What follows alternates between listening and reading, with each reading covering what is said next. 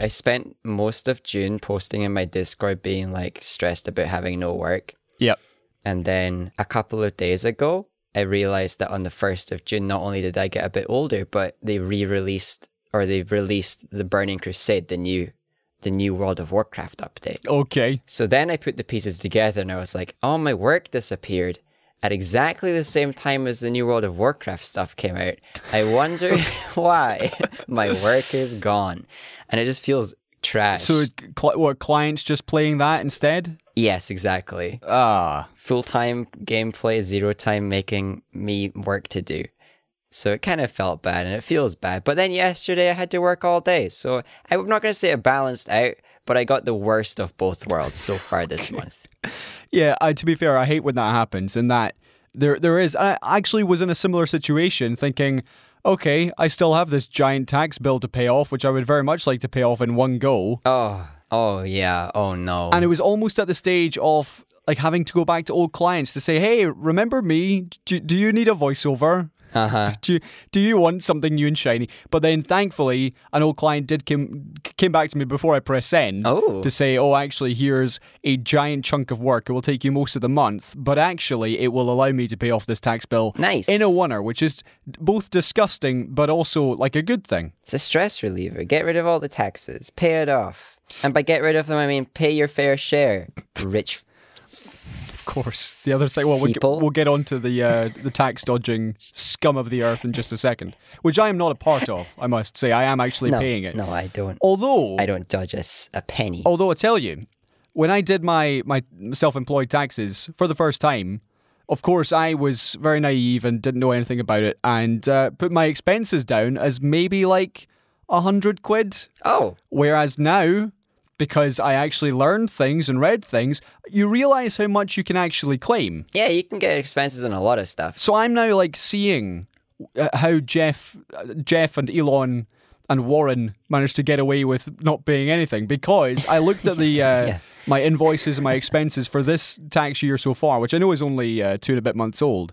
But if I were to put in my returns tomorrow, I would owe HMRC 40 quid. Wow, you're doing all right. And that is simply by actually knowing how to do expense things, which they don't teach you. You just have to learn it. Thanks, Google. Yeah, if you're self-employed, it's you're in a bit of a tricky situation. Yeah, thank you, internet. Because it's a part of the whole game again. It's as soon as you can afford an accountant, everything becomes cheaper again. Right. Once you can afford an accountant, HMRC makes less money off you than they did before you could afford an accountant. It's really maddening. But we all go through that stage. If I'm doing my own, I don't bother with it. But yeah, if I've got enough to justify an accountant, I end up paying less tax overall by a long way. Really? Yeah. Oh, man. And that's the way the system's designed for. The tax system in most countries is supposed to be this progressive thing, but it genuinely just, you start seeing how easy it is to game it once you start hitting even above average wages. So for example, I was in Dundee this past week and I stayed overnight in a hotel. I realised that actually I can claim that. I can claim that hotel stay because it was to do with work. So therefore... Exactly, yeah, 100%. Didn't have to pay for it. What? Yeah, and you get like a significant percentage of your own home. If you got home office, you get a significant percentage of every electronic thing you buy. Council tax. Everything. It's pretty Wi-Fi, and it's generous of them. It's valid, but they need to make it a bit more approachable for people who are at the lower end of earnings on the self-employment scale. The thing is, I think that and this is what I'm telling myself with my chunky $2,500 tax bill, is that the years before that, I probably did earn over the threshold where I should have filled out my self-employed taxes. But, I was working full-time at STV, it was full-time at Clyde, so it was just here and there. But it was probably enough that I should have. Mm-hmm. So therefore, when I pay my $2,500, I'm like, well... that's over the years. I'm making up for exactly. It. I got some karma to recover. Yeah. Yeah. And now I'm just paying it back because I know how to do the expenses now. So up yours, HMRC, Your Majesty. Get out of here, Queen. Exactly. I'm keeping all my money. You don't get any of it. Man, if I could take all my money back from the Queen, I would do it in a heartbeat. Oh, absolutely. She's got enough. She's got plenty. If she could share some of it, That would be great. That would be great. I would love her. She'd do wonders if she would just help poor people. Oh man. Okay, well, James, how are you generally? Work aside. Generally, work aside, I'm pretty good. I've been very much enjoying my streams of late. This pandemic has been revolutionary for my brain because I have found a whole lot of spaces that are actually healthy for it rather than just a source of increased anxiety all the time. So hey, we're going in the right direction. It's a funny one in that it feels almost like a bad thing to say there have been some silver linings from a global pandemic which has killed millions. Absolutely.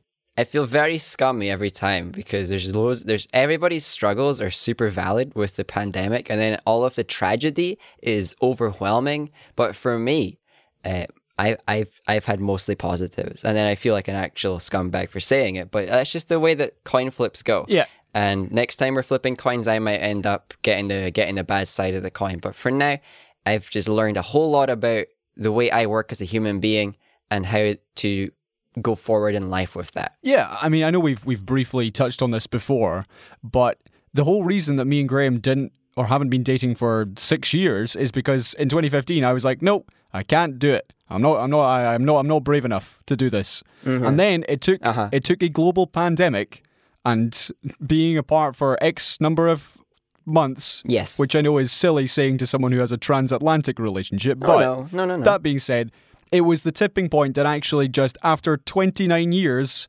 or 28 years last year, allowed me to finally just be me. Yes. And that has been the most enormous weight off my shoulders to not just have to, I don't know, Colin, who are you texting all the time? Nothing, I'm just reading The Guardian. Yeah, it's the BBC. I'm just looking at pictures of wrestlers, that's all. So in that respect, it has been good. I mean, all the other things have been absolutely awful. Indeed. No, there's been... January and February, work-wise and life-wise, were pretty rough. But, there, as I say, there's got to be silver linings somewhere. Yeah, I hope that for everybody, there's been at least a few of those steps. Yeah. A lot of people who have had a lot of work stress may have also realised that they do enjoy spending significantly more time at home than they used to be able to, and all that stuff. So, it's a shame... in a far greater sense than it is a win for anybody. Everything sucks, but there are these tiny little wins here and there for all of us, I hope. Indeed. Okay, well, that brings us into the show proper. Welcome to Seesaw Parade. Still here, still going, episode 253. Yes. I am Pandemic Colin, and that is still James. Yes, yeah, I do not move a lot. Indeed. Welcome to the show. Thank you so much for listening. Thank you for getting in touch as well, which you can do on Twitter at Seesaw Parade, and you can email seesawparade@gmail.com. What I got a lot of this week, James, was people getting in touch to say, hey, I've been meaning to do a review, and I will, but I haven't done it yet. Oh, well, that's nice. Which is a good thing, You're thinking about it. Just, here's your nudge, dear listener. If you're thinking of reviewing a film you've seen, TV show you've finished, this is your nudge, a violent shove for you to record it or write it. A violent shove? That upgraded real fast. To send it in. Because I get it. It can get very tiring listening to the same people talking in your ear every single week. So different voices. I hope that's not what is inspiring people to want to do a review. Like, oh man, I just hate them. I hate them. I'd rather hear my own voice than theirs anymore. Well, I would rather hear theirs. You can just stop listening. I mean, that's true. I hear enough of my own voice. Yeah, man. Okay, well, thank you. Indeed. Let's crack on. Another busy week, but we've actually got lots of light and fluffy entertainment stuff for once, which is great. Can't believe it. The earth is healing. Oh, kind of. Okay. Before we, in fact, no. Let's talk about the football first before we talk about COVID. Okay. Euro 2020 underway. James, Scotland back in a football tournament for the first time in 23 years. Yeah. How far are we going? We're gonna win it all. It's gonna be a story worthy of being recorded in film. Maybe later on an anime prequel set 250 years in the past. Do you know when football began? Do you know what I think will happen? Is that Scotland will finish third in their group of four. Probably, yeah. Which in any other competition in the last 100 years would have been enough to send them home. But because UEFA like money and they like Yes. showing lots of games of football. Indeed. They redesigned the tournament to have more teams, but like an awkward number of teams, so that actually the 4 out of the 6 third places with the most points actually still goes through. Yeah. So it's like, hey, I have a doggy chance. Actually, I have another chance to go through. Only the real losers don't get through, and that's why we're going to be the 5th team in 3rd place. Right, exactly. So my prediction is Scotland gets 3rd in the group, but actually fails to be in the top 4 of the 6 third places with the amount of points they get, and we go home at the first hurdle anyway. Yes, that sounds about right. However, I do like the hype. I do like this idea nice. that the current team is renewed and is actually talented and are not failing to deliver on every single stage, and that other teams kind of are. The England team kind of looks really boring and bland and not very inspiring. Some other teams in many a group underperforming. So I do like the hype, and I hope that the hype doesn't just get completely crushed at the first hurdle. Yeah, I realise I am being very classic defeatist Scots, but we've been here, done that before. Yes. You know, I'm yet to see a Scotland team. In fact, I barely have memories of 98 where we did go home at the group stage having not won a single game.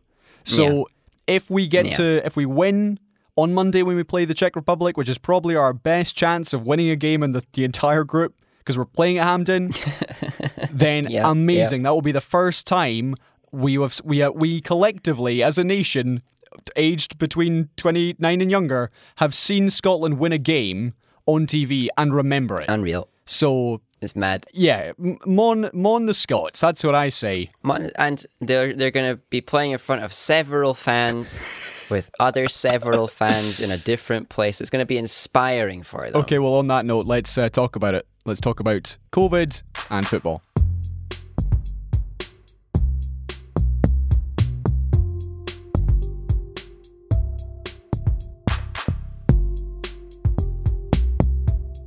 I did appreciate last week how you complimented the different ways I'm introducing the stories to do with the pandemic every week. So I thought this week, combine it with sport, you know? Yeah, perfect. Flawless. It's the first time for everything. So this is the news that Scotland's national... It was a hole-in-one.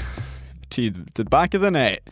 Scotland's national clinical director has said there must be a reverse gear if a giant Euro 2020 fan zone in Glasgow leads to a surge in cases. So this is, if you're outside of the Central Belt bubble, the news that at Glasgow Green, this giant green space in the city centre, 3,000 people a day will be allowed in to have beer and food and sit at tables and watch the football on a giant screen. Yep. Bear in mind, Glasgow is only just into level 2 because it has the highest amount of cases per 100,000 for forever. And this is still going ahead. So, James, there are lots of people who are very unhappy about this, including beyond just politicians, but even the medical aspect, saying 3,000 different people every single day for a month. That seems like a bad idea, but it's still happening. Yep. Why? It does just seem like a bad idea. It's still happening because it will make a decent chunk of money. Maybe it will look good. Yeah. It will look good on the foreign newspapers. Maybe I don't really know. It's probably just for the money. It really doesn't seem like the best idea. Most gatherings don't seem like the best idea, considering not only are we just barely scraping down from levels of lockdown, cases are rising in Scotland and across the UK. We've got those new variants that are spreading yet again, and right, it's not looking good. Okay, so this is where I start to think that maybe I'm missing something, because on Thursday, new Health Secretary Humza Yousaf, as well as the City Council, as well as clinical advisors and other partners met to discuss the management of the site, and that meeting ended without any changes at all. Right. So clearly they've said, it's fine, let's just do it anyway. I'm guessing there are just some details about the way it is going to be organized day to day and handled day to day that make them feel like nobody's going to be at risk, or very little risk. They've got the right amount of spacing, they've got the right amount of crowd control plans in place. I don't really see how that's possible, but yeah, they're not changing their plans. I mean, the other thing is, I get it if you're watching Ukraine versus North Macedonia. I'm sure everyone can socially distance just fine. But for the 3 Scotland games where this fan zone will be absolutely rammed, everyone's just going to be, group hugging and geeing at Laldy. Indeed. As particularly if Scotland start winning, doing the most unexpected thing. And as you say, cases are still going up. Now, I appreciate that there has to be a point, and we'll talk about this, where people or councils or Scotland as a country say, we're going to stop counting cases because actually the link to the amount of people ending up in hospital, which is at the moment significantly lower, it's maybe like 50% lower than it was pre-vaccination levels. Indeed. But it's not enough yet. It's not enough that if cases continue going up at this rate, which across the UK, it's pushing it surpassed 7,000 a day on Thursday and Friday, which is levels last seen in February. Ooh. If things keep going as they are, we'll be at 15,000 cases within 2 weeks. And even with fewer people in hospital, that's still 2,000 admissions a day, which is a lot. It's even if it's a small percentage of a small number, it's still a lot of people. But even beyond that, even if the hospitalization rate was really low, that just means that people are getting the virus isn't quite bad enough to hospitalize, and that doesn't mean that it's fine. It doesn't mean we should be spreading it around and being all happy about it. As we've discussed many times, there are so many side effects to COVID, even in healthy people who aren't getting hospitalized, that I actually detest this push towards going like, well, once the hospitalization rate is low, it's fine. I'm like, well, no, that's just sacrificing the medium to long-term health of a bunch of people who maybe wouldn't have been hospitalized, right? Who are lucky not to have been. Well, some of the arguments against going back or reversing any of the lockdown easing so far. So, sorry, attempting to find the driving analogy there and couldn't. Yes. Any of the people who are arguing for this are saying that other things are now being sacrificed. So, for example, the amount of people who have now died of cancers, which were not caught because of the amount of people in hospital. Well, absolutely. Because of routine testing and checks, which stopped happening and haven't happened for the best part of a year and a half now. Those numbers are really starting to rise, and most health experts would agree that the longer term damage from these sorts of illnesses will only be seen a few years down the line. So there's got to be a balance found. There has to be a balance found, but the only thing that's going to get us to a point where everything is accessible again is if we stop having waves of the virus. And I do appreciate that the further on we get, the less hospitalization there is, because most of the vulnerable people are vaccinated, and everybody else is less at risk. Right. But the more of that less at risk group keeps getting the virus, the more of them are going to be in hospital, or the more of them are going to be taking up time by having to get tested and stuff like that. The quickest route back was months and months ago, and we've got to stop kind of just putting ourselves one step back every time that we have the option of easing up. But you're right, there is the balance, and it is surprising for sure how little progress we've made back to having full NHS capability, considering the numbers aren't too incredibly high these days.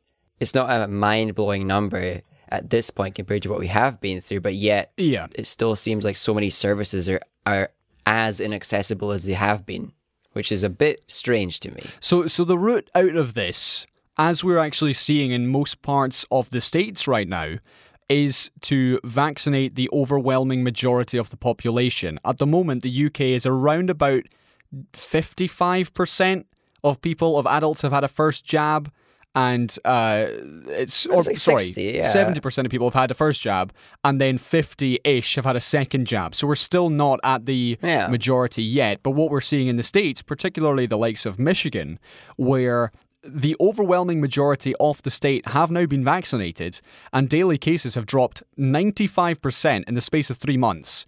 And things are beginning to open up, and particularly on the social media sites I have, the amount of American bands who are announcing tours for August and September because actually states are looking at, okay, cases aren't actually as bad as we thought they would be, and it's because people are vaccinated. So this then leads on to this other story in the UK, which is the June 21st date in England, which is drawing ever closer. Indeed. James, it's a week on Monday. It's very close. The news this week is that ministers are apparently considering delaying it for between 2 weeks and a month. And this is because, as you say, the Delta variant, previously known, or rather first identified in India, is dominating the UK. It's much more transmissible and 40% more transmissible, and it's somewhat more resistant to vaccines, particularly after just one dose. So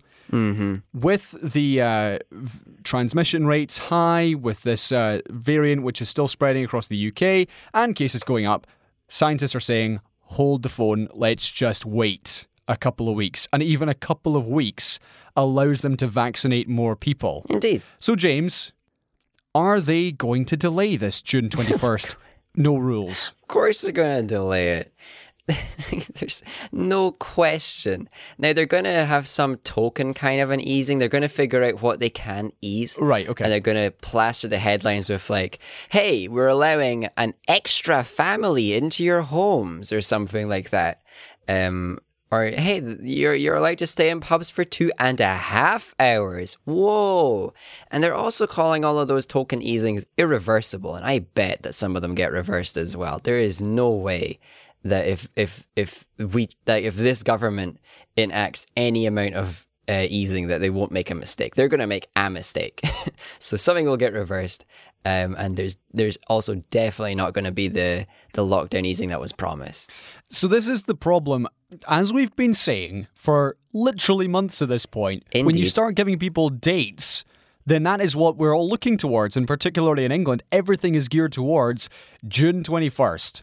So when, and as I agree, I feel the government are without a leg to stand on. Cases are rising quickly across the whole of the UK, and to suddenly go to no social distancing and no masks is a recipe for total disaster, even if, as we've talked about, the people who are being infected now are younger. They're still ending up in hospital, and some people are still dying. I mean, yeah, and we say younger, but like there are still increases in cases in all age groups, even 1 or 2 extras in the higher age groups. But like we're talking about it being back up to like if 20 to 29s are getting 20 cases per day, 40 to 49s are getting 10. It's not that much less overall.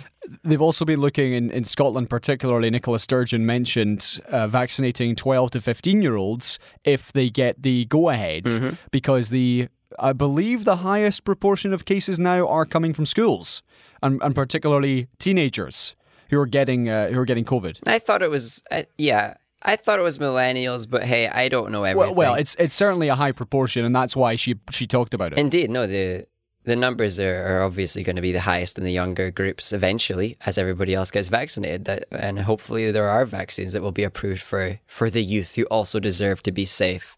But really, we cannot be hoping. We cannot possibly be looking at reopening like to even a semblance of the degree of no restrictions and no masks. And please, everybody, even after there is no mask mandate, and even after the virus is as gone as it can be, please keep wearing that mask. It's great not getting the common cold as often, and it's great not spreading the flu as easily.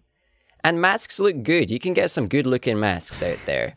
Better looking than your face. And you can rep your favourite metalcore band on the mask if you so wish. Yeah. But no, I agree. And that's the thing. And you don't need a fake smile at the cashier. It was great. I think it was Dr. Fauci, everyone's favourite disease immunologist in the States, poor lad. who said basically the same thing, which was, please keep wearing masks. And also, he suspected that handshakes are gone. Handshakes are a thing of the past. I would love that. I had someone on Wednesday who, as I was leaving this place of business, who I said, "Oh, thank you so much," and he stuck out his hand to say, "Oh, thank you so much," and it was just instinctive. I was like, "Oh, okay, this feels weird. This feels really weird, but I'm going to shake your hand anyway." And then as soon as I did it, I felt, oh yeah, okay, I guess we would have done that, but. Is that something which changes? Because I'll be honest, fist bumping and elbow bumping is just not going to do it for me. I would take a fist bump over a handshake any day of the week. Handshakes are just this awkward social interaction of like, some people treat it as a dominance thing, and then some people just clearly hate it so much that you can actually sense their hate through the handshake. They're just not wanting it at all. And both ends of that are very common, and I just hate handshakes.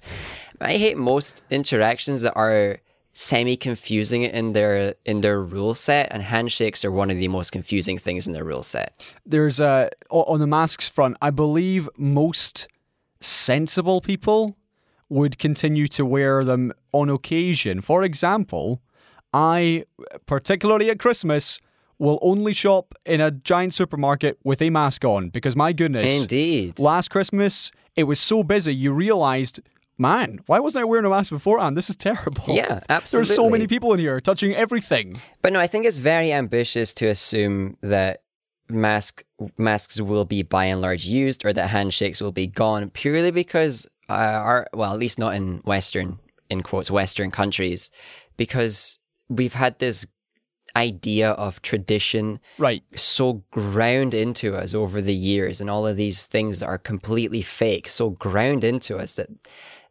it just is a lot harder to change people's minds, clearly, as evidenced by the fact that even in the middle of a pandemic, people are more willing to die than to adopt basics like hygiene practices. We also saw this week, James, Portugal was moved from the green list to the amber list with maybe 48 hours notice.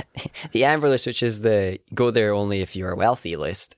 Essentially, yeah, and then you have to quarantine your way back.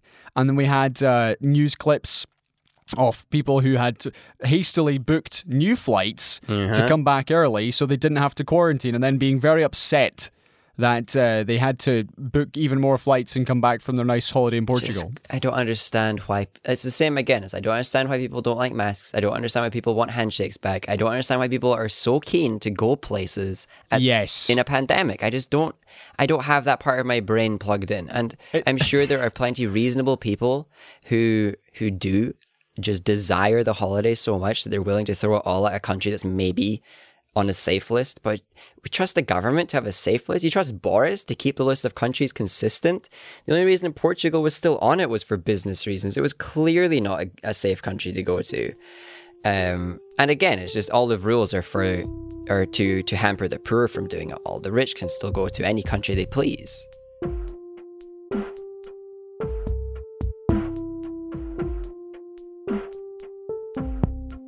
Okay, James, let's move on and talk about the G7.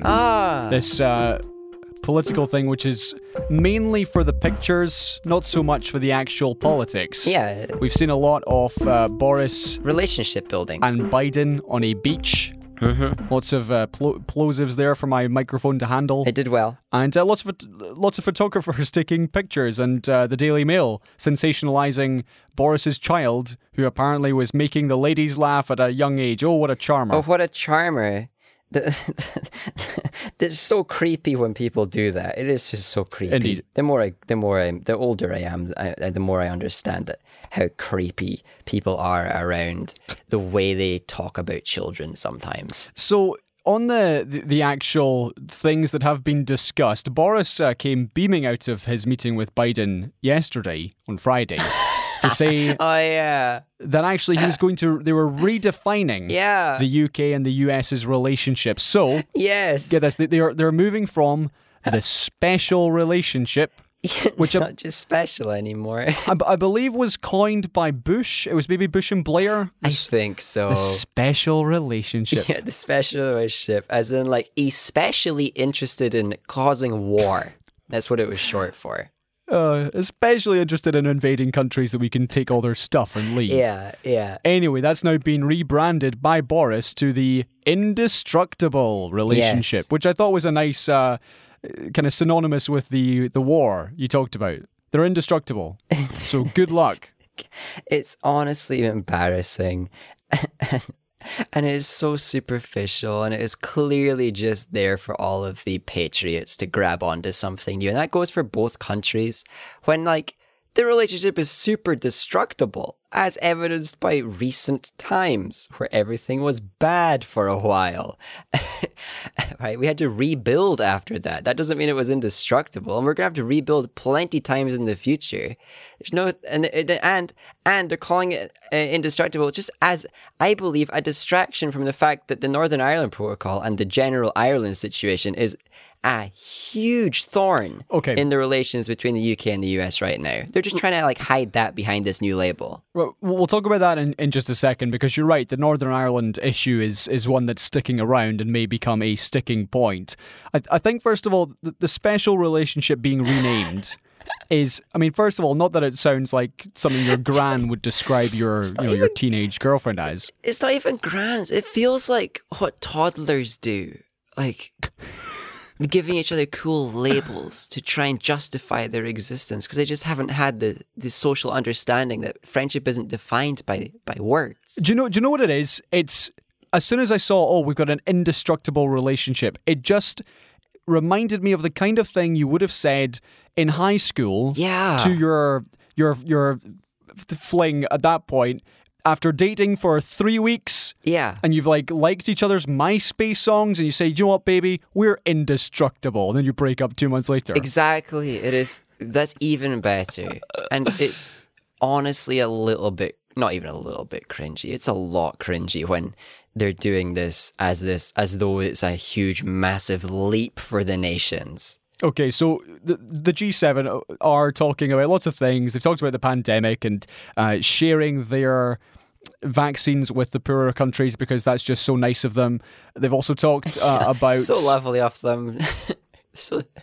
They so generously bought them all and keep the patents. It's so kind of them to share the dregs with the rest. Yeah, they're also going to handle apparently the economic devastation left in the wake of COVID. But as you say, Northern Ireland has been on the agenda. The Prime Minister said that his priority is to uphold the territorial integrity of the UK, whereas the EU are in dispute with the UK about their post-Brexit checks on goods moving from Britain to Northern Ireland, and Biden and the States are also firmly in Northern Ireland's corner. So, James, this entire thing is a bit of a mess. Well, how do you see it playing out? Is there any solution here? Because to me, having heard what the EU were saying midweek, it was very much, our patience is running thin. There's only so much we can take. The UK are being ridiculous. And then the UK said equally nasty things in response. Yeah, but we all know who actually has the legitimate power behind them, regardless of where the US stands on it. There's only one win here. And it feels impossible. And it's, having a whole new system, which is what they've promised us this whole time. Is that we're going to have this new system that's founded in technology, and it will be a flexible border that doesn't require time and doesn't require anything to be difficult. And it's going to be basically like we're in the EU, but only specifically on that border. And it does require that, but that's fictional. So just to be clear, under the current terms, post-Brexit, Northern Ireland still has a lot of the EU rules because it's a separate part of, it's just a different island. Yeah. And the UK's decision to unilaterally extend the grace period where checks would be waived. Yes. They'd be like, it's fine, you can just send all your stuff in, has just made things worse between the UK and the rest of the EU. And there's now legal action going on, and President Macron has talked about pressing the reset button on their relationship, and I know Boris was having a chat with Angela Merkel today as well. So there seems to be a massive issue and very little common ground. There's not really a solution here, and especially when it requires Boris and his group of incompetent co-workers to come up with this solution and to sell the idea to the EU and everybody else. It's always been a question without a legitimate answer that will keep everybody happy.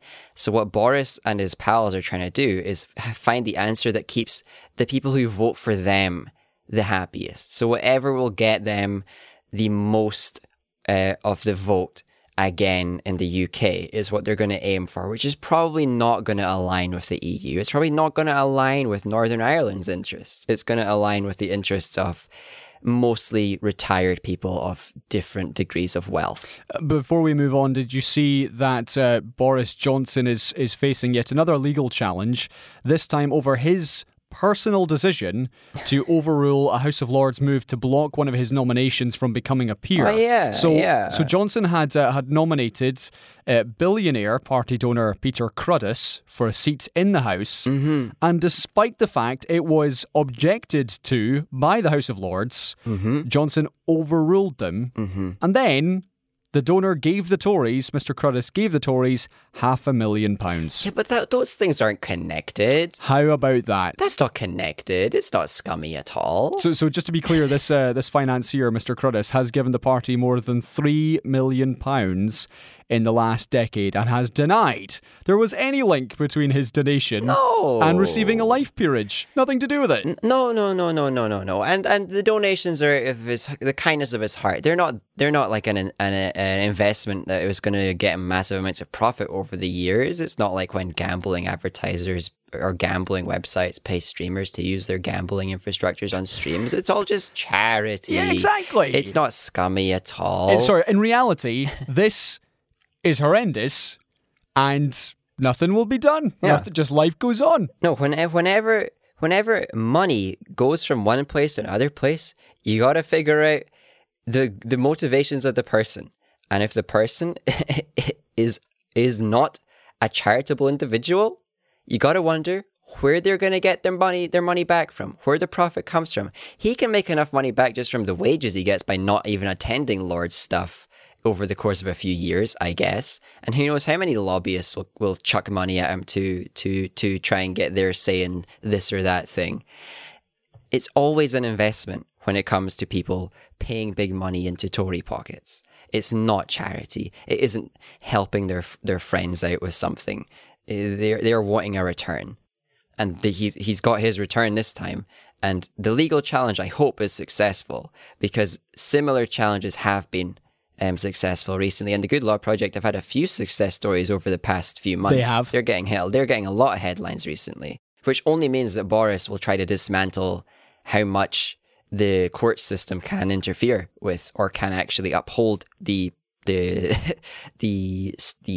integrity of government. Oh, well, that was a beautiful segue there, because let's talk about Priti Patel and the fact that an ongoing court case may well be derailed because apparently things got deleted. I'll explain some more now. So this is the story. I can't believe it. That police records of the Home Secretary's contact with senior officers over an Extinction Rebellion protest have been lost. Because of I'm using my air quotes here, an IT glitch. An IT glitch. Yes. Now, those do happen. They do seem to happen very often. Yeah. To do with government and with sensitive cases, court cases. Whenever there's court cases in the government, and whenever there's investigations into government actions, it just seems like IT glitches just happen, and people's phones get locked or lost or broken, and all sorts of things. It's very strange. And our hard drives just get smashed into a million pieces. I mean, these things happen. It just happens, and it's not worth looking into. There's not a thing to be worried about. I hate it when I wake up one morning and suddenly every sent email I've ever sent has just vanished. How many times? How many times? It's too much. Okay, so this is the story that defence lawyers representing the Extinction Rebellion protesters charged over the blockade of a Rupert Murdoch-owned printing works last year say that they can't have a fair trial because the extent of alleged political interference is unknown. The court heard that Priti Patel was first alerted to the protest in Broxburn in England by contacts in the media. It was told that she then called the Hertfordshire Police Chief Constable several times, sent a text message to the Operations Gold Commander, and these things went on. Conversations were had, and apparently, in a statement, the Chief Constable said, "My phone has updated itself since that time and has removed any messages and all records from this period." Yeah, I hate when my phone updates itself and I lose all my messages. It's so annoying because that happens all the time. And there's no such thing as backups. And there's no such thing as like keeping records in the police. The police don't keep records of communications. That's ridiculous. They all keep it on just their personal phones that get updated and wiped. Okay, so following that, the Gold Commander, a Mr. Matt Nichols, told the court that these texts to my work phone have been deleted. A number of work phones were erroneously reset to factory settings after an IT glitch. So thankfully... And I hope that the IT person has lost their job. Indeed. So the defence barrister Raj Chadha said the defence would be asking how phone records belonging to two of the most senior officers in the investigation and relating to the very issue at the heart of the case were all deleted. It's just such a coincidence. That it's staggering, absolutely staggering. Yeah, but you know what? They're gonna have all of the phones, all the work phones that got reset. They're gonna be able to present them all as evidence with the reset date logged, as that does happen, and the evidence that they have been used every day since, and that reset period will be very evident in the phone's history and in all of these work phones' history, because it wasn't just those two. It must have been so many of them to have covered these two just coincidentally.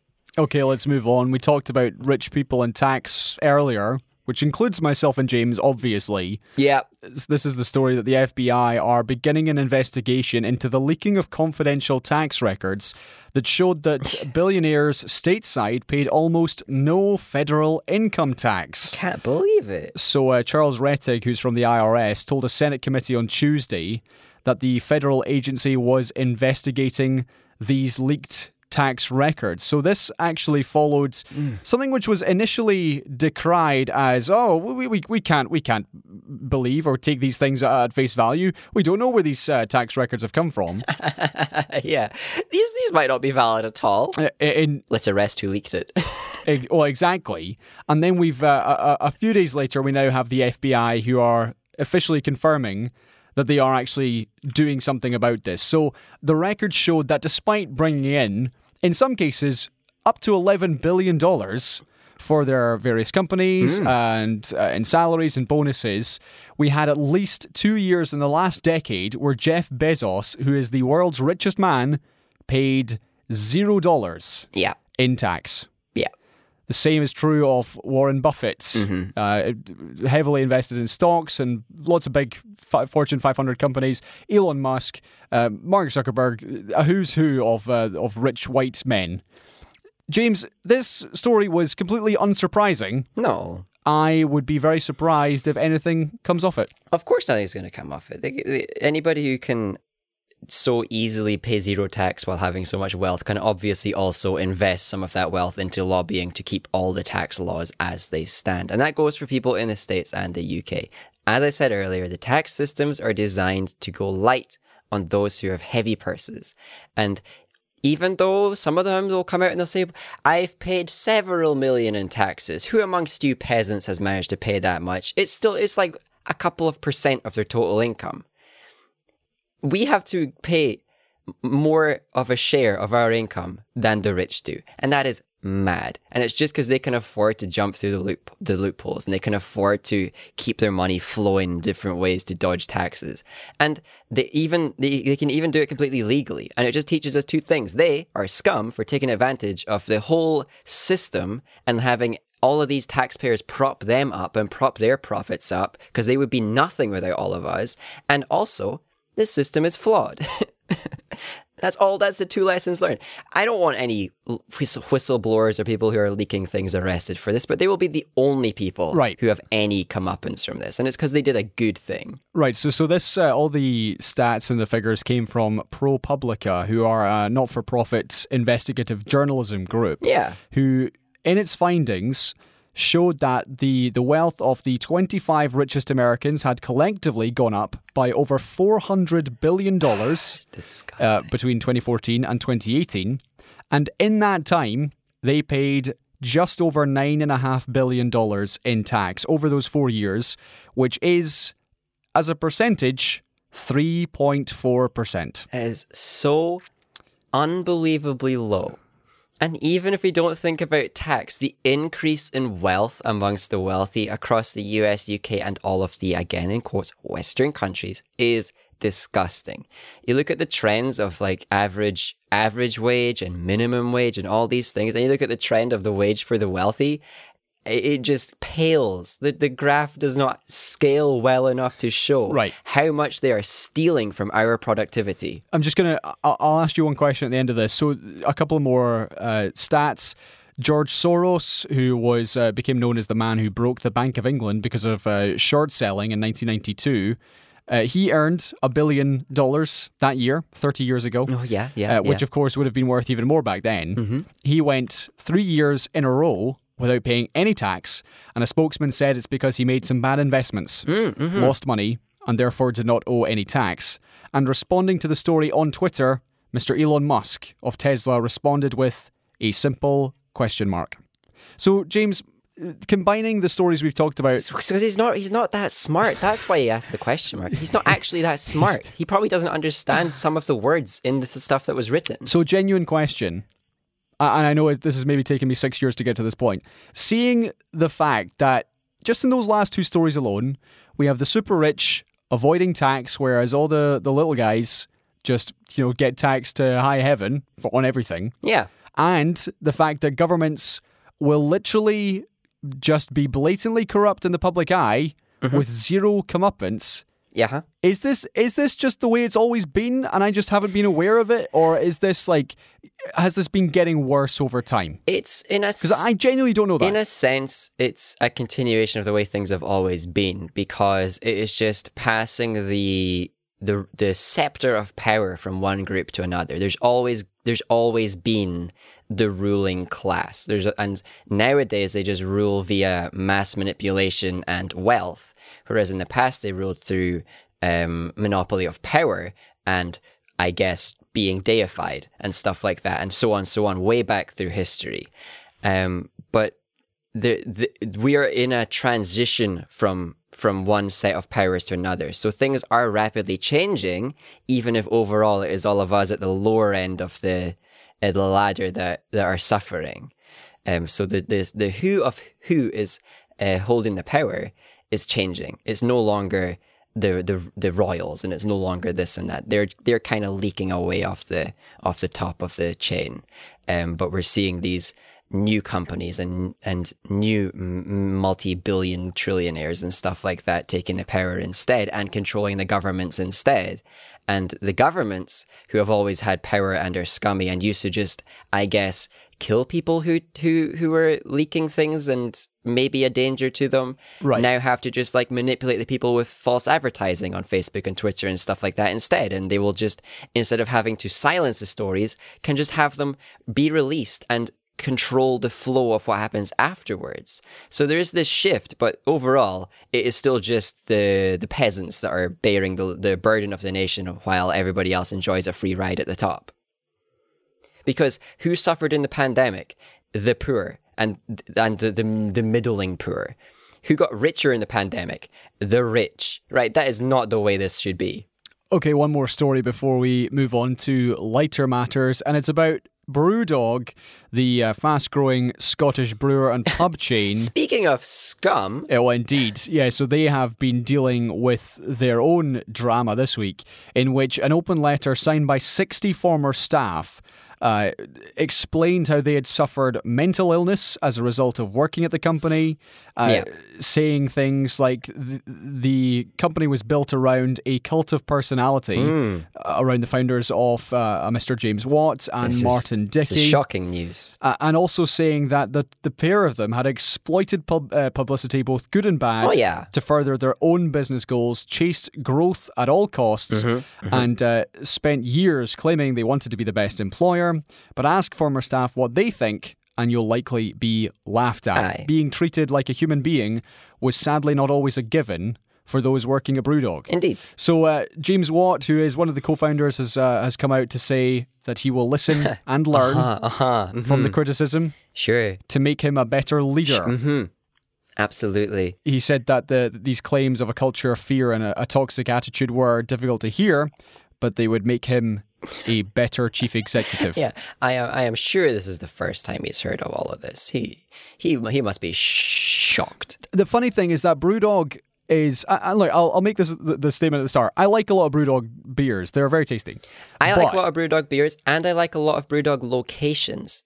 It's a bit upsetting that I try not to give them any of my money. But this is not the first time Brewdog have been in the headlines for the wrong reasons. Recently, I would say recently, a couple of years ago, the story was that they had been looking to hire someone in for the marketing department, and they asked to pitch some ideas, and then lo and behold, 3 months later, they hadn't got the job, but they had used her ideas anyway. Yeah, the ideas just got stolen. And it was look at how good we are kind of a marketing thing that they just stole. And a lot of Brewdog's ethics in terms of their advertising, in terms of their responses to things, whilst in some cases they get it right, they're quick off the mark. For example, they released a Barnard Castle beer, you may remember, last year after Dominic Cummings. Yeah. But with other ones, they've just struck the wrong tone, but they've got away with it because that's their sort of, but we're Scottish and we can do what we like. And, we're just a silly beer company. We get it wrong sometimes. Exactly, we're punks. But no, everything they've done has always been very much... It has always had a corporate feel to it. I don't think I've ever seen something they've done and not gone, all right, that just feels like a really cheap version of the next Google campaign. And the thing is, and I appreciate this because they, in 2015, put out a statement to say, we're punks to the core. We will never go with the establishment. We'll never do this, never do that. Absolutely lies. 18 months later... gave away 22% off the firm to a private equity fund in the States for something like $100 million, which is not very punk. But no, complete lies anyway. I'm on the record having liked Brewdog in the same ways we've mentioned, but I am also I believe on the podcast on the record calling them out for their super annoying manners of like putting proof of how profitable they are on their venues, in their menus and stuff like that. Look how much we're better than our competing companies. Look at our share value compared to our competitors. And it is just scummy. I can see this cult of personality thing as an outsider or as a patron of their pubs. It is obvious. So it's no surprise to me that it's even worse on the inside. So when I saw this, I agree. I was somewhat unsurprised because I have one of my friends used to work for Brewdog in the far north, the northeast in Aberdeen. Right. And knew Mr. Watts. I knew him as a very, very unpleasant person because of his pursuit of business at all costs, which is essentially, funnily enough, what this letter says. Mm-hmm. And that to me is the problem that, it's all well and good having morals and ethics when you're a small startup. But then when you realize, actually, we're making something which is really tasty and people like it a lot. Oh, look, someone wants to give us $100 million. Yeah. You know what? We can sacrifice the punk side for just a second because, that's a lot of money. So I appreciate that in business, from a business perspective. Yeah. If you want to grow, then you're not going to do that if you're based in Ellen, and that is the only place in the world you are doing your beer thing. So if you wanted to do that whole punk startup thing, that is how you would have done it. But it's fine. If a company wants to change its ethics and become, a bigger brand, fine. But don't just keep on holding on to the thing that you've said for 7 or 8 years, which is palpably untrue. Yes, but it's a thing that you see in a lot of startup companies, not usually in this field, but more in tech fields where loads of companies appropriate some cool culture of some kind, whether it be a music culture or a geekery culture or this or that or the next thing, and then they outgrow that very quickly and sell out. It happens over and over again, and this is just the instance of it happening in Scotland to a beer company. And I'm not really sure how true the punk element of it has ever been. I would need proof. at this point. I'm sure when the two of them started it up, it probably was the idea, like a rough idea. You know, they had no idea. Yeah, but was at it that the point, idea from their heart, or was it the idea from their wallet? Well, no, but at a startup of two people, you have no idea that in a few years' time you're going to have breweries in 3 different continents and, you know, bars in 17 different countries. Like, that's ridiculous. But what I'm saying is that maybe you know that the best idea to get that is by labeling yourselves as punk. Like, maybe they saw this gap in the market, and rather than being punk and then going, let's do beer, they were like, let's do beer. What hasn't been done with beer yet? Oh yeah, punk. It's to an extent. Yeah, but I don't think you would have said that was like a guarantee to success. You still have to be good at beer. Yeah, absolutely. I'm not saying everything's a complete failure because you've falsely labeled yourself from the start. But what I'm saying is that I might be more leaning towards the false label from the beginning than this idea that they were ever true punk and ever had intentions of being punk and all the rest. So a response to that, to answer your question with my question, ooh, because it's a better question, is: do you think this affects the drinking habits of people? You know, are they going to stop buying BrewDog because they don't like the fact that staff were treated nastily? Maybe, because I stopped buying BrewDog a while ago, and I'll only go to BrewDog if somebody's already made plans there, and they're like, "Hey, we're at BrewDog," and I'm like, "Oh, all right." As with most of my ethics, I won't insist everybody else adopts them too. But so if I can make that decision, I'm sure other people have. But overall, I doubt it's going to be a huge negative impact on them. And much like anything else they've done, they will probably be able to swing it into a growth thing rather than a bad.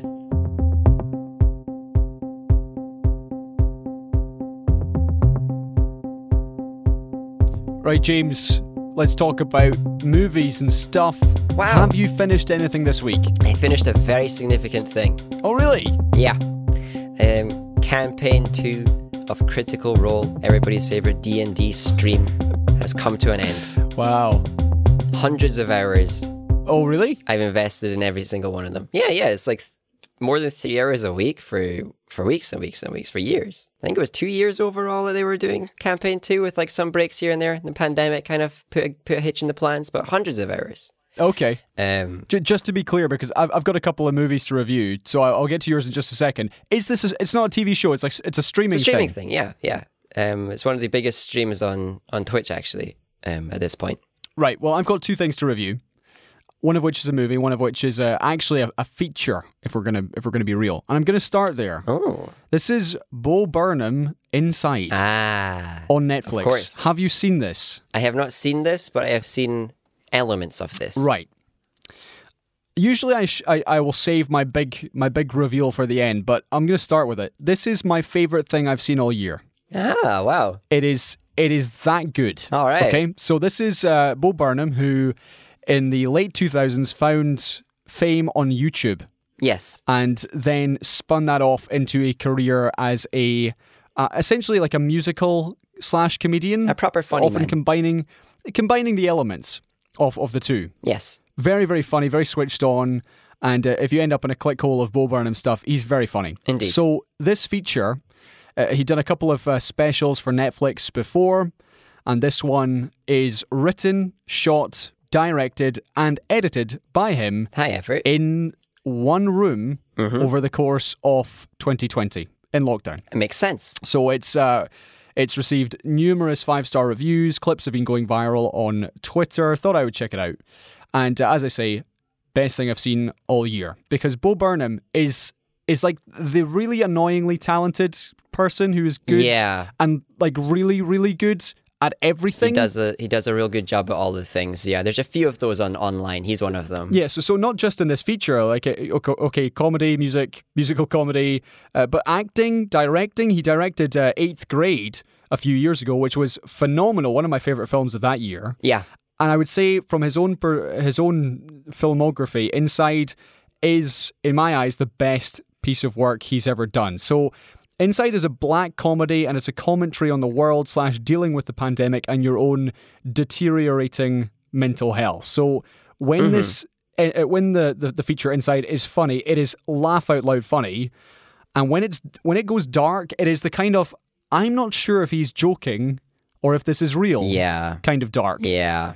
So I haven't caught that part of it yet. oh, absolutely. There are some scenes in it which you're sitting there in silence, thinking, that wasn't very funny. That just seemed very real. Okay, So I like the sound of it. Inside will not, it will not be everyone's cup of tea. There are content warnings, some mentions of suicide and ongoing mental health trauma, depression, etc. But it's absolutely up my alley of intelligent, thoughtful, but also very slightly absurdist humor. Yeah. And also absolute admiration for Mr. Bo Burnham for putting this all together himself. It's the music, lighting, the narrative, the ending, and it's also the shortest credits you will ever see in a feature. It is magnificent. Give it all the stars, all the fries. Loved it. So good. I watched it twice. And also, I recommended it to Amel, and she said, "Thanks very much. What a hideously talented man." Yes. Now I'm stuck down a YouTube click hole watching all his old content. Yeah, that'll happen with a few. Oh, definitely. So that is Bo Burnham Inside. It's on Netflix. I would highly, highly recommend it. As I say, will not be for everyone. It absolutely was for me. I thought it was just brilliant. Great. Okay, Jimbo, hit me. What was the thing that you saw / finished? Oh, right. Well, it was Critical Role, campaign 2. So the Critical Roles of... When you, sorry. When you say D&D, Dungeons and Dragons, right? Yeah. So it's a people role-playing, but in this instance, it is a bunch of famous voice actors and very talented voice actors. Wow. Doing a campaign led by probably one of the most beloved DMs on the Sphere, telling us grand, as I said, many hours, many story arcs, many experiences long campaign of joint storytelling between everybody, because it's not just the dungeon master that tells a story. Everybody has their part with their characters, and they all define their path with their characters. And it's hard to really sell how good this is for anybody who's not already into kind of collaborative storytelling or into tabletop games and stuff like that. But you get so invested into them all, into both them as people and their characters. And it's the second season. Same thing happened as the first one. I loved every single one of them to the core. Sadly, they couldn't have so many guest stars and stuff like that because it was a pandemic for most of it. But yeah, it came to a very well-earned end. And we've now got a break and see. I'm sure campaign 3 is just around the corner. But this is becoming the Dungeons and Dragons empire. Genuinely, they are putting out stuff. They've sold an Amazon show. They're going to have an animated show on Amazon from their first campaign and everything, and it's just great. And it's overall very wholesome and also very, very heavy on the feels experience as people try to tell a genuinely real story for themselves and the characters that they are portraying.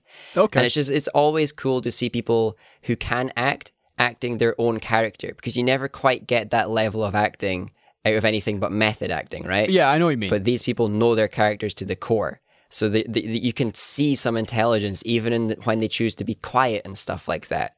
I love it. And I could keep talking about Critical Role for a long time. If you've seen it or you haven't and you want to talk about it, just ask. I'm probably going to be live on Twitch or something right now as you're listening. So pop by and say, hey, I also liked Critical Role. And I'll go, yes, good.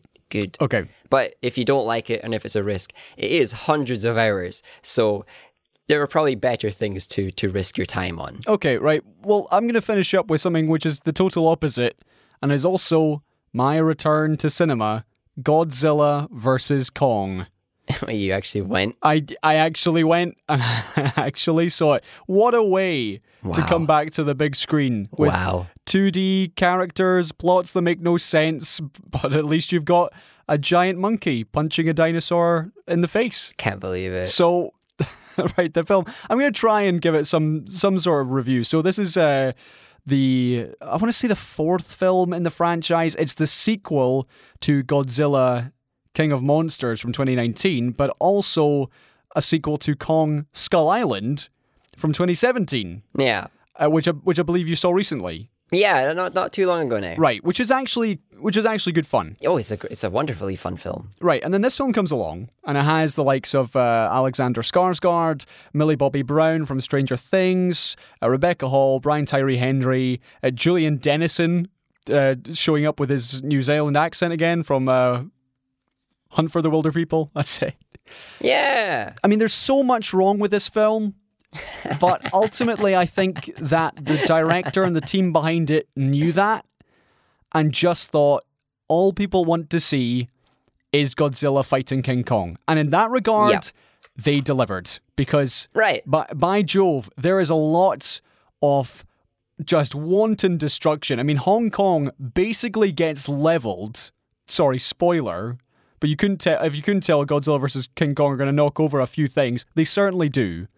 And Right. the plot that you could have predicted from watching the trailer did, of course, come to fruition. Mm-hmm. Because let's be honest. Ask yourself this, listener. I will not answer it for you. If you're the team behind Godzilla and Kong, and you're putting them both in a movie, how do you end it? Do you kill one of them off? No. Or do you have them both on the same team at the very end? What do you Gotta think? be friends.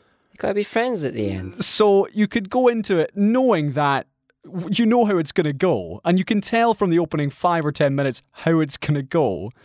And the characters, right, here is the one scene, or rather two scenes I will describe to Okay. just give you an idea of how little they care about the actual humans in this movie. Right. So Millie Bobby Brown, She's in it. who's a classic rebellious teenage girl who's got very deep into conspiracy podcasts in this movie, Yes.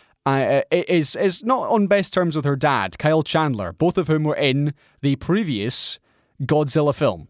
Right. In this movie, there is a scene in which the two of them have a falling out, and Dad says, "No, daughter, you can't be listening to those podcasts anymore. They'll fry your brain." They will. Podcasts do fry your brain. Confirmed. Oh, they do. And she's like, "Oh, you know nothing. I'm going home." And then the next time you see them, they are reuniting in Hong Kong after the city is leveled and like the film's over. Literally, this whole father-daughter relationship is consisted of two scenes. One scene where they have this falling out, and then the reunion scene at the end, and that is it. I'm amazed. I love it. I love it so much. It's shockingly bad in terms of writing, dialogue. The one thing I would say, it is mercifully short. It's sub 2 hours. So part of me thinks that they did have a lot of... I'm sure they had loads of scenes together. Right. And then in the edit, they've just decided, we've got to make this slim down. People, after a pandemic, the last thing they want is to sit through a 2-hour 45 movie. And they've just left so much on the edit floor that when you sit down and watch the final thing, this like tearful reunion of Dad has not been earned because they've had one scene together. And that scene lasted 90 seconds. So... Wait, she had a dad? And even the way the film ends, they have, as I say, the conclusion, the final battle, everyone goes, "Yay, we did it! Oh, yeah, hooray!" And Godzilla goes away and King Kong goes away. And within 30 seconds, we're at the credits. Like, there is no Wow. prologue. There's no, let's see how they're all doing. Let's see what therapy they're going to. Let's see how they're dealing with I it. love it. Literally, I love it so much. there is one scene. There is one scene after the smoke is rising, the sun is coming up again, everyone's back together. Yeah. There is a 25-second scene after that, and then the credits roll. It is just Perfect. a stunning, and I mean this in the worst possible way, a stunning act of movie making. Do not go see it. It's utter rubbish. No. Utter Go rubbish. see it because it gives you exactly what you want. All you want is a couple of fights between two big monsters, Right. and everything else is supplementary. The rest doesn't even need to exist. Cut it from the film and it will be great. Villains that don't make sense with names that they don't have. Yeah. It doesn't Great. matter. Turn your brain off and enjoy the film. The only thing I'll say I is love CGI is very good. It's very, very good. the CGI. I have watched a video talking about the CGI because I watch a lot of videos about that stuff, and the CGI is super impressive. Oh yeah, absolutely. It's fantastic. But that is it. If you're there for the CGI, Yeah. you'll have a great time. If you're there for an actual enjoyable movie, Yeah. don't save your money. Go watch something else. That's why I love turning my brain off to enjoy a movie that you can't enjoy if you've got your brain on. That's great. That kind of stuff is good in all mediums. I love a good book that is absolute trash. Like, not a good book that's absolute trash, but a complete trash book that I just know I'm not going to really enjoy it for enjoyment's sake, but because it is just so stupid sometimes. And and I just get to turn my brain off and I don't have to think for a while and I just engage with the material. That kind of stuff is valid as well. And somebody put their heart and soul into some element of it, and we should enjoy those elements, the parts that are true and well done and ready to be enjoyed. And the rest, forget about it. Make fun of it, yeah, but mostly forget about it. Okay, so we got 2 pieces of movie news and 3 trailers I've to get through. One more thing to mention. Oh, go for it. And it's not really a review, but there's a 22 minute, if I remember correctly, episode 1 of a new something on YouTube, and I don't want to describe it as a series. One guy has been almost fully animating a story in CGI, all on his own, with his like girlfriend acting in the piece and like some friends and stuff acting in the piece. He's been making this thing for years, as far as I remember. He's finally released the first part of it, and he's ready to move on to making episode 2, I guess. I don't want to say much about it, but if you like CGI stuff and you like kind of short stories that are all done by one person, you want to see somebody's life poured into the screen, go onto YouTube and just search for Salad Mug Dynamo Dream. That's certainly a title. It is. But honestly, this is an impressive work of art. Okay, well, talking off titles, Aquaman 2 has an official title, and it is Aquaman and the Lost Kingdom. I thought that was a Jurassic Park one. So I was just about to say, I believe that's Fallen Kingdom, which is slightly different. Like, if something's fallen... Like Lost World. Right. Fallen Kingdom. So you, like, the watch has fallen, or, the watch is lost. Very slightly different meanings. So, people lose kingdoms all the time, and kingdoms fall all the time as well.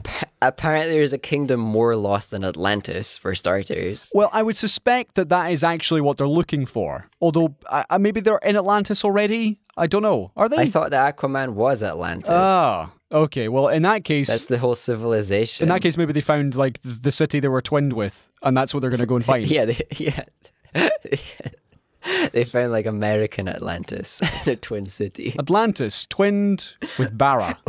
Wait, what would it be? Atlantis? I don't know. If Atlantis was American, what would it be?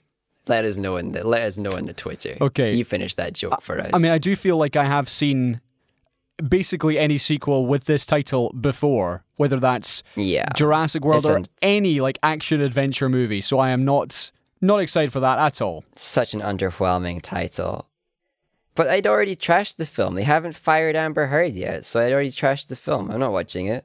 Indeed, she's still there. She's still there. Took advantage of a whole Me Too movement and then gained from it, and she still didn't get fired. Get her out of there. Okay. I ain't watching it. Okay, moving on. Lord of the Rings. One more piece of movie news, which is it's getting an anime prequel film called The War of the Rohirrim. Yes. James, tell me about this. I don't really know a lot about it. All I know is that at some point we're going to get a prequel film from the Lord of the Rings universe, which of course... We're going to get a lot of that now. We're going to get a lot more Lord of the Rings stuff because the estate has been passed on to less loving hands, let's say. More profit-driven hands, maybe some others would say. Indeed. But the surprise for me was that they actually seem to be getting a good bunch of names involved in this project. They've got people from the legit Lord of the Rings good trilogy working on this. They've got well-respected people from the anime industry working on this.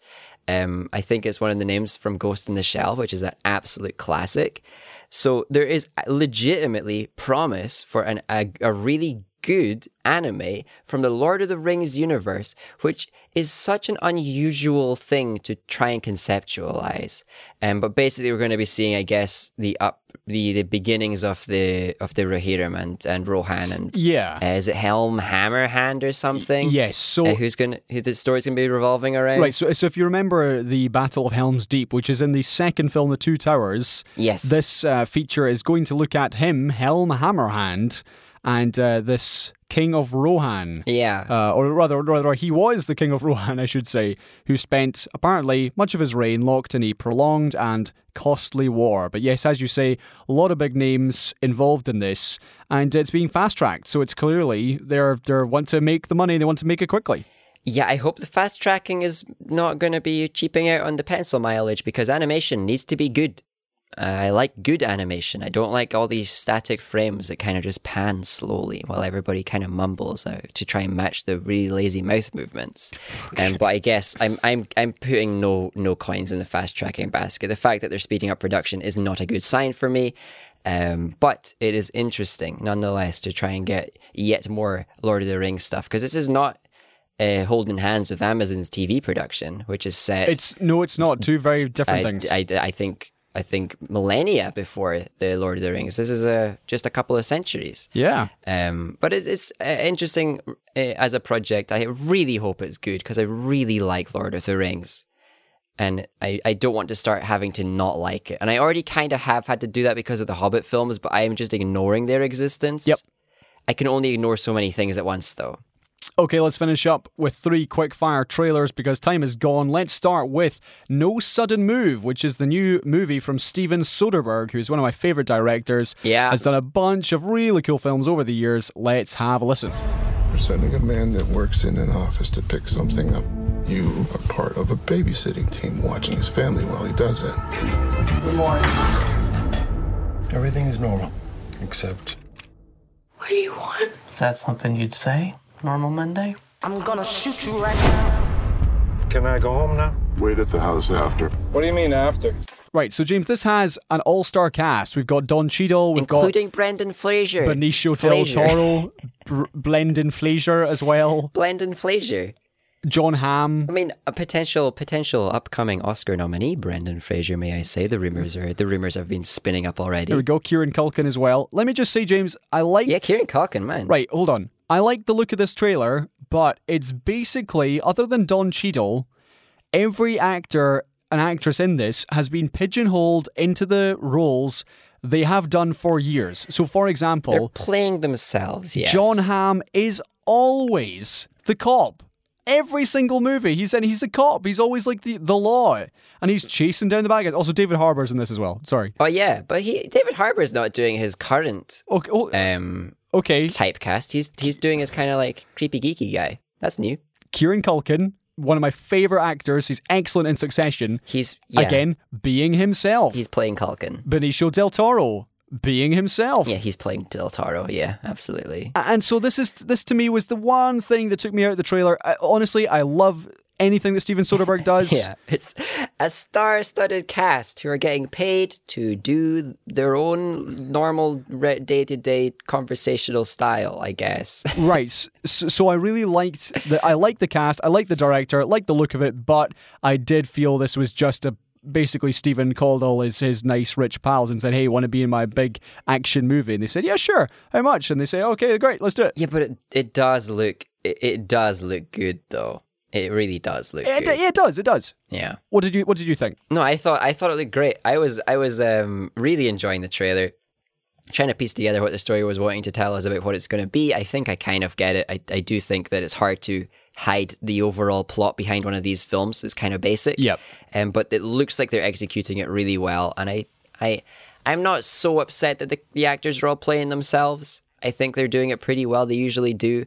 I haven't quite on board with the John Hamm mania that everybody else is all the time.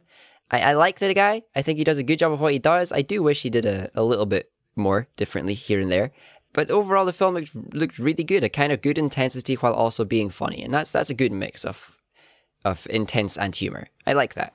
Okay, second to last trailer, let's go to Fear Street, which is a trilogy of movies being released 1 week after the other on Netflix this July. Very interesting. We'll talk about it in just a second. Wow. Here's a clip. That was 1978. 5,937 days ago. Shadyside, a history of horror has earned it the nickname Killer Capital USA. What's happening to us? These massacres happen in Shadyside over and over. You were the only person who survived. How do we end this? You have to go back to where it all started.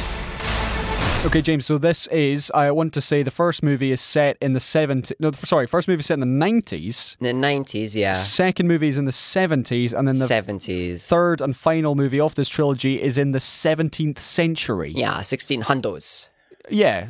So it's interesting. I was unsure as to where it was going and thought perhaps it would be the kind of movie which jumped back in time, did some bits here, there and everywhere, but actually they've got some three really stories ongoing at the same time. I think they've got really interesting potential here to tell an intricate, well-plotted, well-told story, because instead of having to essentially crush it into 120 minutes, you've essentially got, up to 6 hours to tell this story. So that I'm on board for this. Similar to like early days Sherlock, where it's basically short films on the BBC, whereas this is just films on the Netflix, and they're telling three stories. I thought they were going for a thing where they tell all the stories at the same time over the course of the films, like you were saying. Yeah. But it's really interesting to me that they're going to tell the most recent one first, and then we get to watch the prequel to that, and then we get to watch the prequel to that. And I guess they're just going to be so many hints and Easter eggs in the later stories that we get to watch the earlier story in the next week and enjoy putting the pieces together and all of that stuff. And I think that this style of just blasting out 3 films over the course of a few weeks is very interesting. And I hope it is well executed, because we don't get a chance to do this with film very often. It's usually waiting a year at minimum. Okay, and one final trailer. You mentioned Brendan Fraser getting that Oscar rub for next year. Brendan might be getting an Oscar, but yeah. Let's talk about The Eyes of Tammy Faye, because we've got a trailer for this. Jessica Chastain, Andrew Garfield, lots of makeup, lots of prosthetics. Here we go. Yeah, her face is bleeding a Brendan. It's all part of our mission to help people. Anyone who's hurting or they feel like they've been left out, God has a plan for us. What'd he tell you to do this time? Jesus keeps taking me higher and higher. Jim will preach, and I'll sing. Higher and higher. God does not want us to be poor. Waterfall of pleasure. Now God has a voice in this fight. Who's he fighting? Liberal agenda. Homosexual agenda. Faith isn't political. You can't talk to him like that. Jerry Falwell is a powerful man, Tammy Faye. It's been through a Brendan. That was what I should have said. I got that. It's fine. Completely messed up the joke. Okay, James, this trailer is telling the true story of this Tammy Faye, and actually a quick read of her Wikipedia would hint at a very interesting life. It tells the story of this couple. Interesting is a word. Who essentially set up this, hey, if you give us your money, then God will make you rich TV channel. Yeah. And then used they learned Bible for profit. That's it, yeah. Prosperity gospel. And then took all the money, and one of them ended up in jail. And I'm not going to spoil which one was. So, yeah, that's the story. True story. What did you think of the trailer? And the story is ongoing to this day. You can still look at videos of the two of them and be creeped out by the kind of things they are doing. There's many a parody as well of what each of them has been doing. This trailer was, I think, a short version of the film that told me everything I needed to see, so I never need to watch the film. But it was also very intense. The film looks very well executed. I was completely put off by every single person, and I probably am going to enjoy the film when I eventually do see it, because the trailer, as much as I now have seen the story that I already know in film form, just very briefly, it has made me want to actually watch it and go through the experience of all of that pain of watching these two people I'm inevitably going to hate. And I hope that there's a little bit of an edge to that where I understand them at least. There was one thing I must say is that you've got Vincent D'Onofrio in a supporting role here, who is just the most menacing guy ever. I love him. He's amazing. I do expect Jessica Chastain will get some nods for this, mainly because the Academy / voters of movie stuff do like it when an actor goes all in. Certainly there are some scenes, even in the trailer, which you're thinking, wow, that's impressive. It does not look like her at all. Yeah, they love it when people go full prosthetics, yeah. Right, whereas Andrew Garfield, they've just given him a wig and drawn on some wrinkles.